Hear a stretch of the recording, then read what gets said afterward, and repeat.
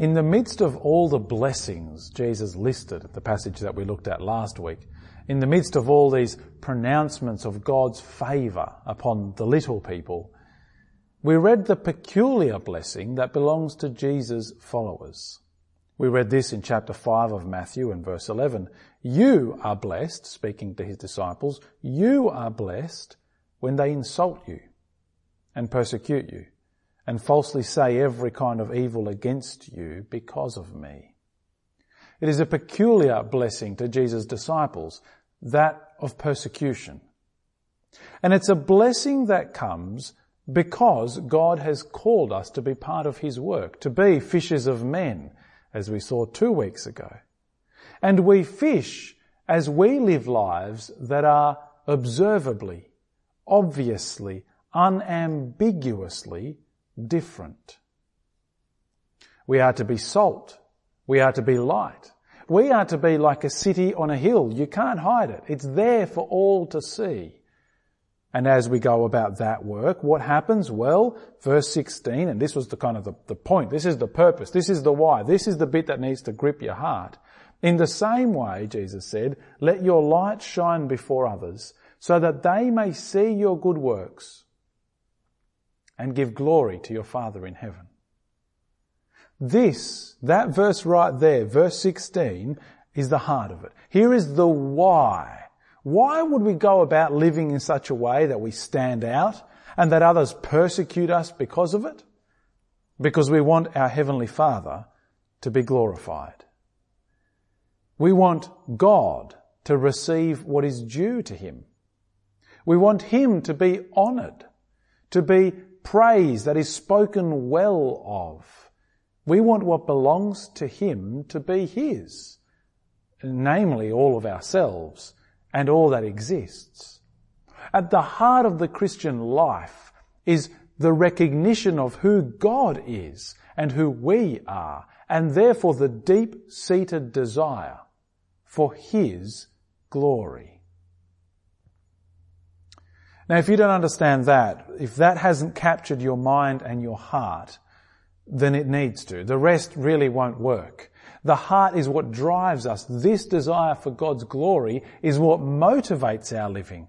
If you don't have it, you're going to find the Christian life a very tough one, and in the end, kind of pointless. But last week, having seen the why it is that we live this way, this week we're going to focus on how. Okay, if we are supposed to be salt, if we are supposed to be light, if we are supposed to live in such a way that we stand out and others glorify God because of it, how do we do that? And what does that look like?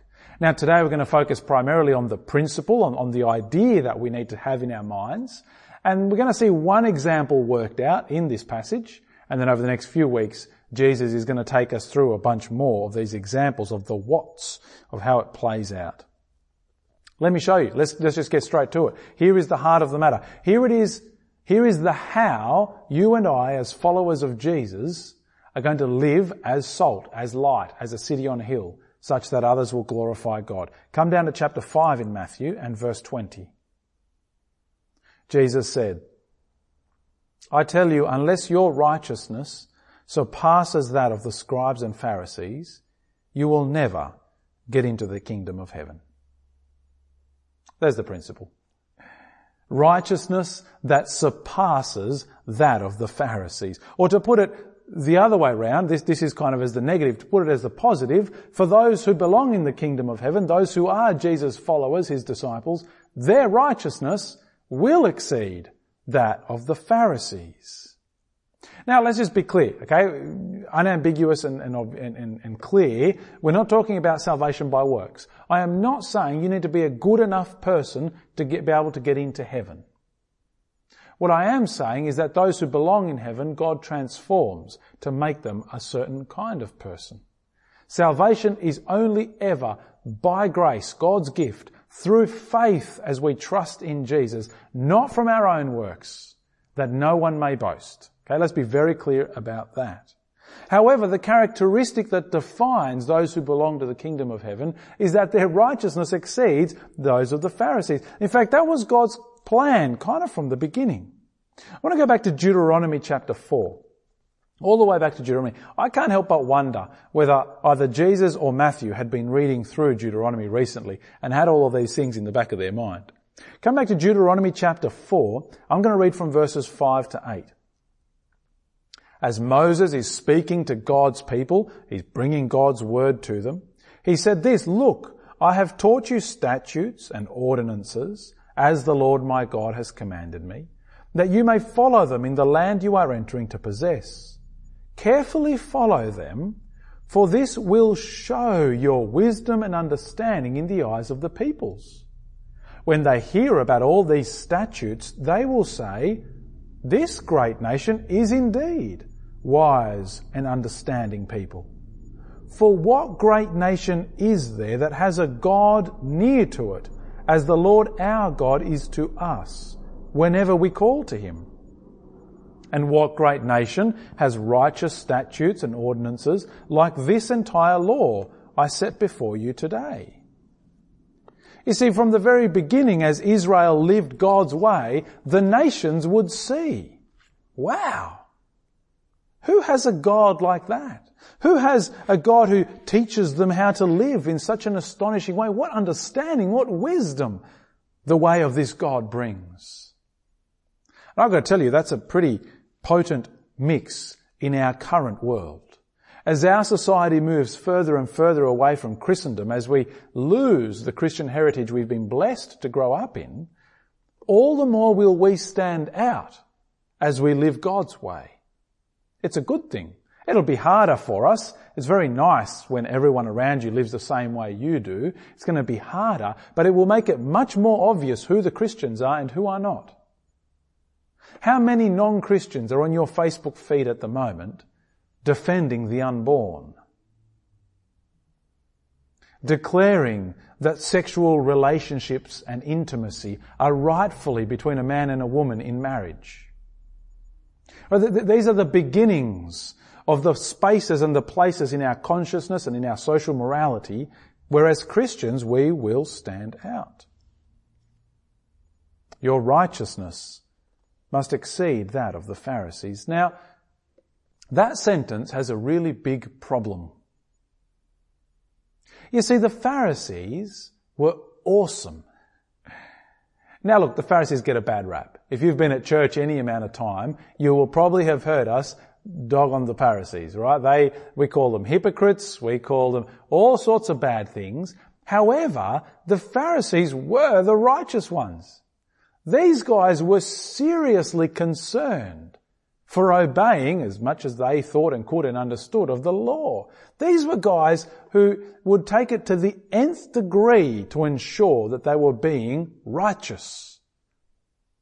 They would tithe, they would give 10%, not just of their income, but of their little home garden, of their herbs. Can you imagine growing a rosemary plant and you've got to count 10 of the little sprigs, and every 10th one you're going to chop off and donate it to the church? Every tomato plant you grow, you're going to count 10 tomatoes and pick one off, and that goes to church.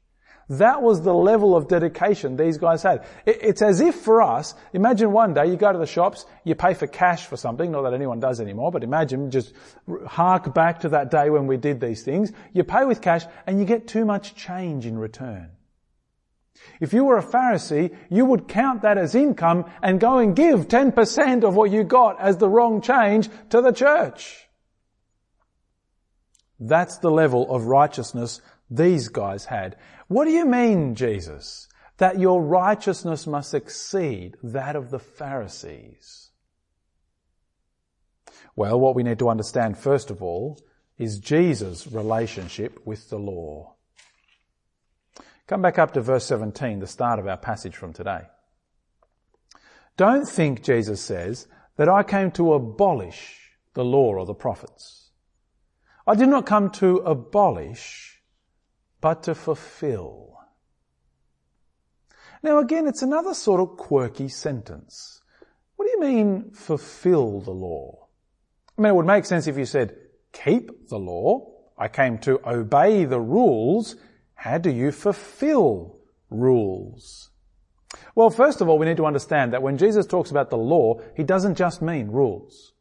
In fact, for them, the law, was the first 5 books of the Old Testament. What we have now in the Old Testament, right? Genesis, Exodus, Leviticus, Numbers, and Deuteronomy. Those 5 books together, they called the law. It was kind of the books that Moses wrote. And within those books, there's all sorts of things. Yes, there are rules and regulations, but there's history and narrative and promises and prophecy. There's a whole lot of things tied up in it together. And note that Jesus is saying more than just the law even. He's talking about the law and the prophets. Really, the whole Old Testament. I came, Jesus says, to fulfill the Old Testament. You see, the Old Testament is an unfinished book. If you were a Jew today, you would have an incomplete book. You wouldn't know the ending. It's a little bit like an Agatha Christie story or a Sherlock Holmes. Personally, I prefer. They're kind of very similar, right? So you've got the whole narrative where this mystery is laid out before you and there's little clues here and there and you kind of maybe get a sense of what's going on. But then, in the very last chapter, it all gets revealed. Right? Poirot or Sherlock Holmes all of a sudden says, well, hang on, you missed this clue and that clue. And if you put it all together, here is the picture. And you go, wow. It's usually cheating because they don't give you enough details in the chapters along the way for you to feel like you could solve the mystery yourself. In the last chapter, there's always a reveal of some sort that you missed. Actually, it's kind of exactly like the Bible. No one would have seen that it worked this way and that these things connected together and that the solution, the answer, the revelation, the fulfillment was Jesus. Sort of visible, but not really. And it's there the whole way through the Old Testament. There are these puzzles that without Jesus don't make any sense. Let me give you some examples. God said to his people, build a temple and I will live in it. Okay, I guess we'll build you a temple. But how does that work?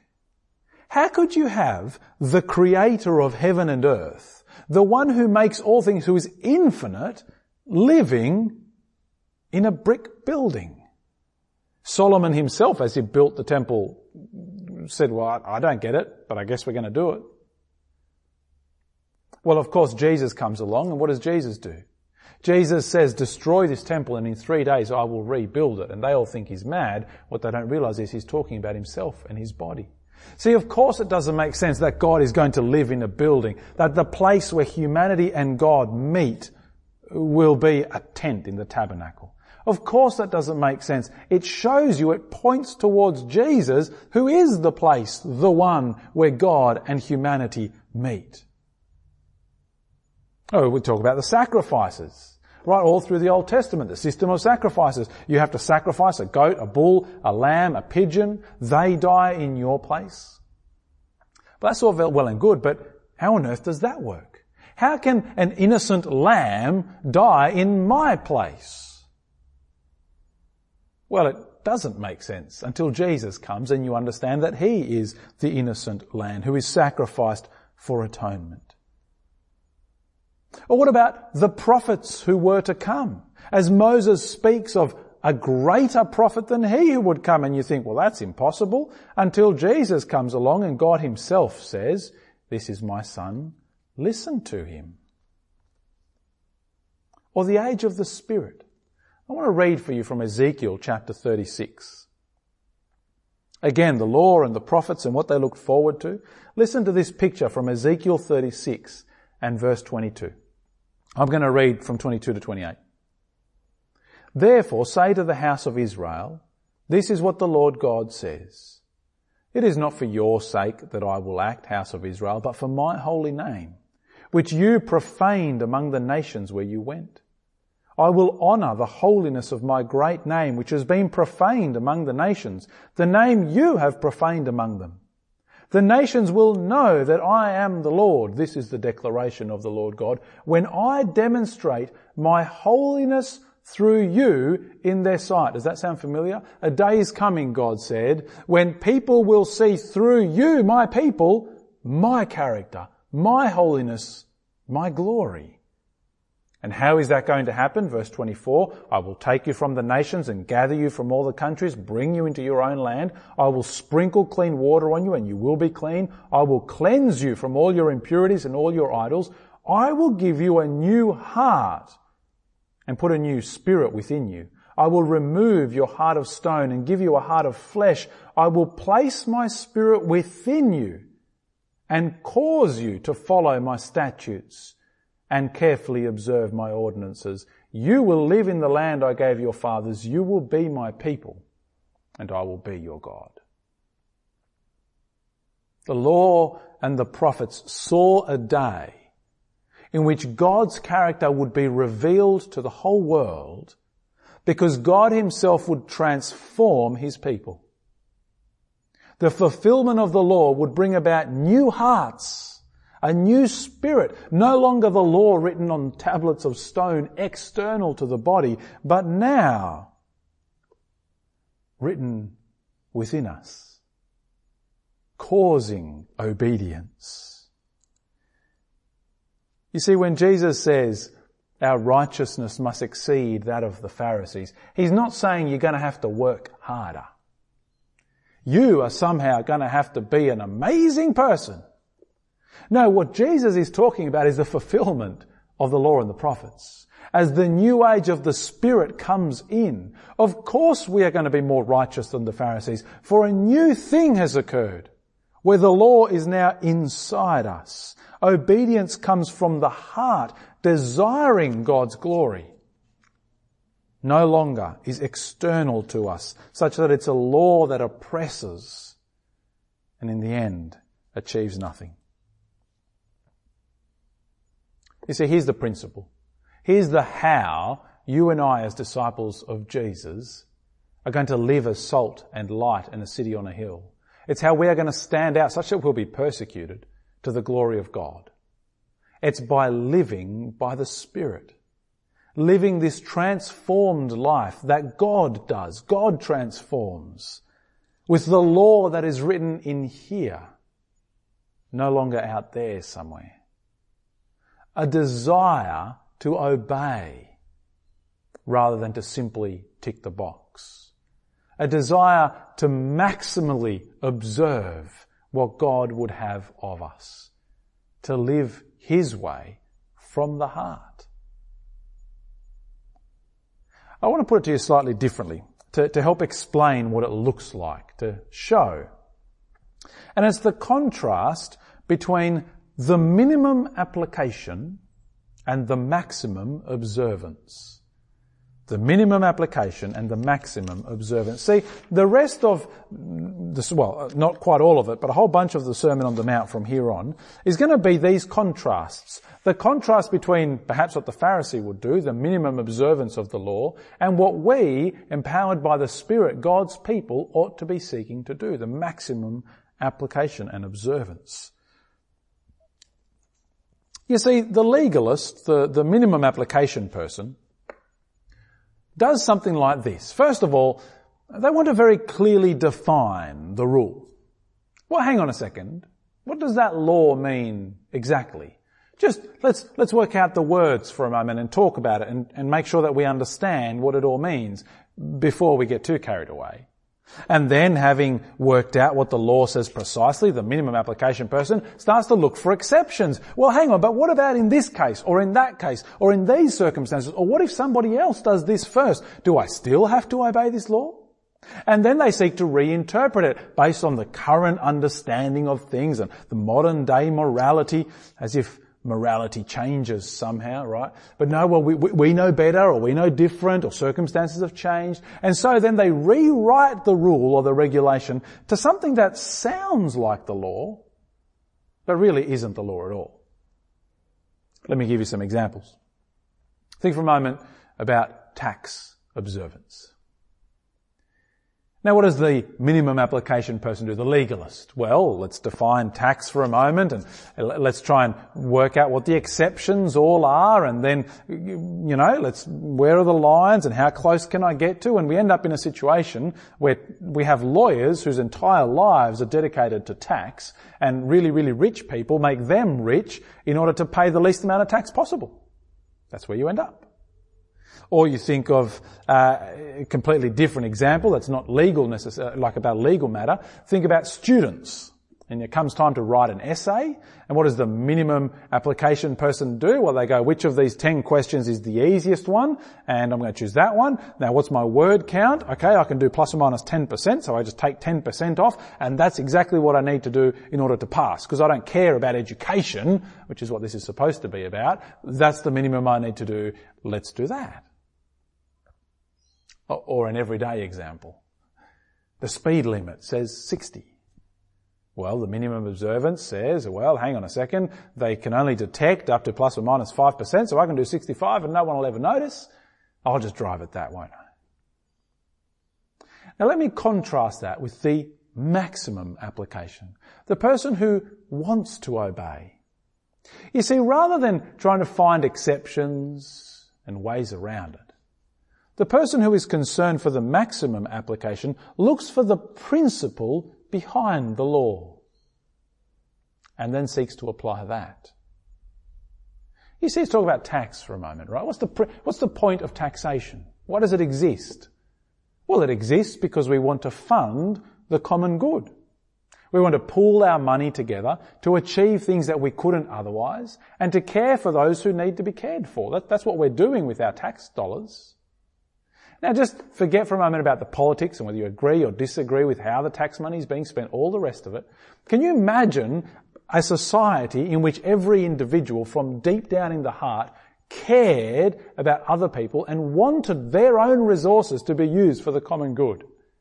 You wouldn't even need, like our tax legislation is like, it's books and books and books. You just need a single sheet, right, that said, give lots for the common good. And everyone would be like, yeah, let's do it. Here, have my money. And so we end up in situations where you see Christians look for ways to voluntarily tax themselves.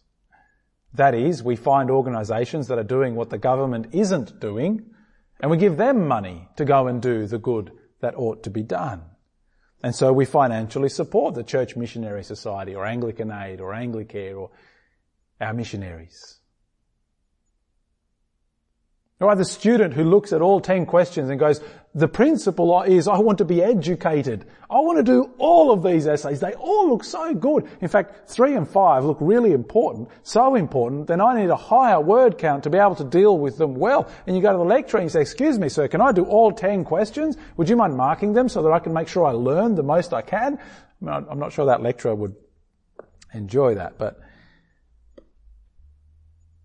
right, the speed limit is there to care for others, and I care for them so much that I will drive below it. Do you get the difference? The legalist looks for the minimum they can get away with. The person empowered by God's Spirit wants to find the principle behind the rule and live it to the full. Now, Jesus is going to turn to some applications of this principle. We're going to deal with one of them today. Adam will deal with a few next week, and then Joe a few more the week after that as we keep working through the sermon. You see, as we come down to verses 21 and onwards, the law said, you have heard it said that, do not murder. Now what does the minimalist do with that? Well, first of all, let's define it. What do you mean murder? Do you just mean killing? Because that's, you might kill animals. Does it mean don't kill animals? Does it mean don't kill plants? If you're going to eat food at all, you're going to have to kill something. So it can't mean that. So it has to mean something different. Let's keep working at it. Let's define it a little bit different. Okay, well, does it mean killing people? But then you start to find the exceptions. Well, hang on. What about if it was wartime, or it's capital punishment, or if it's in self-defense? What about if we start to talk about modern morality? Is abortion okay? Is euthanasia okay? Where exactly do we define murder? And so you end up with this narrow, tight definition, something along the lines of intentional and with malice aforethought. Or that's the only time when a killing is murder. But friends, we desire God's glory. We want God's character to be displayed in us. The Spirit is at work such that we desire not just to observe the minimum requirement of the law, but to live God's way. What's the principle behind do not murder? Well, it's live in peace, live in harmony, do no good to others. In fact, Jesus will go on to say, love your neighbour as yourself. That is the principle that lies behind do not murder. And so the maximizer, the one who has the Spirit, lives that out without discord, without hatred. So concerned for unity that if that person is aware that someone else has a problem with them, Jesus says, leave the sacrifice at the altar and go and sort it out first. Go and be reconciled to them. Right, and so he says in verse 23, right, if you're offering a gift, remember that someone has something against you, go and sort it out, be reconciled with them. Even anger is like murder at that point. I mean, you hate them such that you wish harm on them, that you don't carry it out. Doesn't really matter. You've thought the thought. You see, the legalist looks for the minimum possible, whereas a disciple of Jesus opens God's word to see what else is God going to do in me. How else will God transform me to live like Him? It's not what can I get away with. It's what's the most that I can do in love. You just think about God's character for a moment. Does that not capture who He is? The God who sacrificed His own Son for His enemies. There is His character. All that I can and more for the good of someone else. Now look, I can think of at least 3 dangers with this particular teaching. Some people might hear this and feel guilty. That's not me. Man, I don't love my neighbours like that. I was angry just yesterday. I hate that person. I'm bearing a grudge against them, and it's been 2 decades. Some of us might be tempted to feel complacency. Well, if it's the Spirit that does the work in me, if it's God who's going to change me, I don't have to do anything. If God doesn't change me, well, then it won't happen. So some of us might even be tempted to end up in legalism again. We've just raised the bar higher. It's not enough to tithe your mint and your dill. You've got to tithe it all now. And friends, the antidote to all of those, the solution, is to remember the gospel of grace. The gospel that Jesus came preaching, repent for the forgiveness of sins. Repent, for the kingdom of God has come near. See, if this fills you with guilt, friends, you've got to remember salvation is by grace. You are forgiven of every failure that you've ever had and ever will. Jesus died for it. It's okay. Your salvation is safe in His hands. You are His child. This is His work that He will do over your lifetime in you. Rest in Him. Trust in Him. Seek Him. But mind you, if you are complacent, then hear what Jesus says, repent. Your righteousness ought to surpass that of the Pharisees. If you're looking at your own life and you think, well, there's zero righteousness to be seen here, you ought to take a moment and take stock.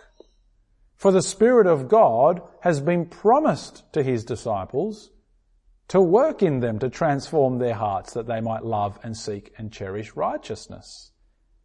If you don't, well, why not? And friends, if you are concerned about legalism and you think you're going to end up just having to tick the boxes and cross the T's and dot the I's and it's a burden upon you, remember, this is the Spirit's work to transform us from the heart, to free us, no longer weighed down by law, but compelled by love. A love that must begin with the love of God. We've got to know God, know that the Lord is good. We've got to know God such that we want His glory. We're back to that heart question again. We're back to that desire from within to see God honoured and displayed and glorified and praised in our lives and in everyone we know around us and in the whole world. And if that hasn't gripped us, then that is where we must start. It's no surprise, of course it isn't, Jesus did it on purpose, that he linked commandments 1 and 2 together. When someone asked him what's the greatest, Jesus said, love the Lord your God. That's where it starts. But the second is like it, he said. Love your neighbour as yourself. And I take it that as we learn to love God, the love for our neighbour flows out of it. Learn to love God. And so if you find yourself thinking, well, I'd love that to be me, I don't really seem to be close to that, you need to love God. And that means reminding yourself of the gospel. That means spending time in scriptures and dwelling upon it. That means being soaked with who he is, valuing Jesus above all else. It means learning to see his ways and not your own. It means being a follower of Jesus. That as we learn to love him, he will transform us, that we might love others too. And so, being salt and light in that way, everyone around us will give glory to our Father in heaven. Let's pray. Heavenly Father, we thank you for this word. We thank you for Jesus, the fulfillment of the law and the prophets. We thank you for the ways in which you have worked throughout all of history to bring in this age, the age of the Spirit, the age in which you have given us new hearts that desire you and love you and want to live for you. And so, Father, we ask, please, that as your disciples, you would make us salt and you would make us light, that you would make us unambiguously, obviously different, that you would transform us, that out of love for you would flow love for others. And Father, we pray especially for those who wrestle with anger, hatred, bitterness and resentment. Free them of that, Father. Even now may there be deep forgiveness, and please would you work reconciliation and restoration in our midst.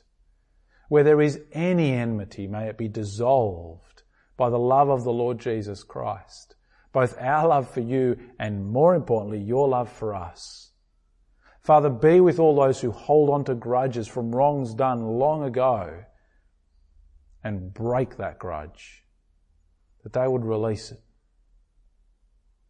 And Father, we ask this because we want your character displayed in us. You who had every right to bear a grudge against us, instead paid the price for forgiveness. And we ask, Father, that your character would so shine through us that glory would abound to you in our area, in our surrounds, in our lives. Amen.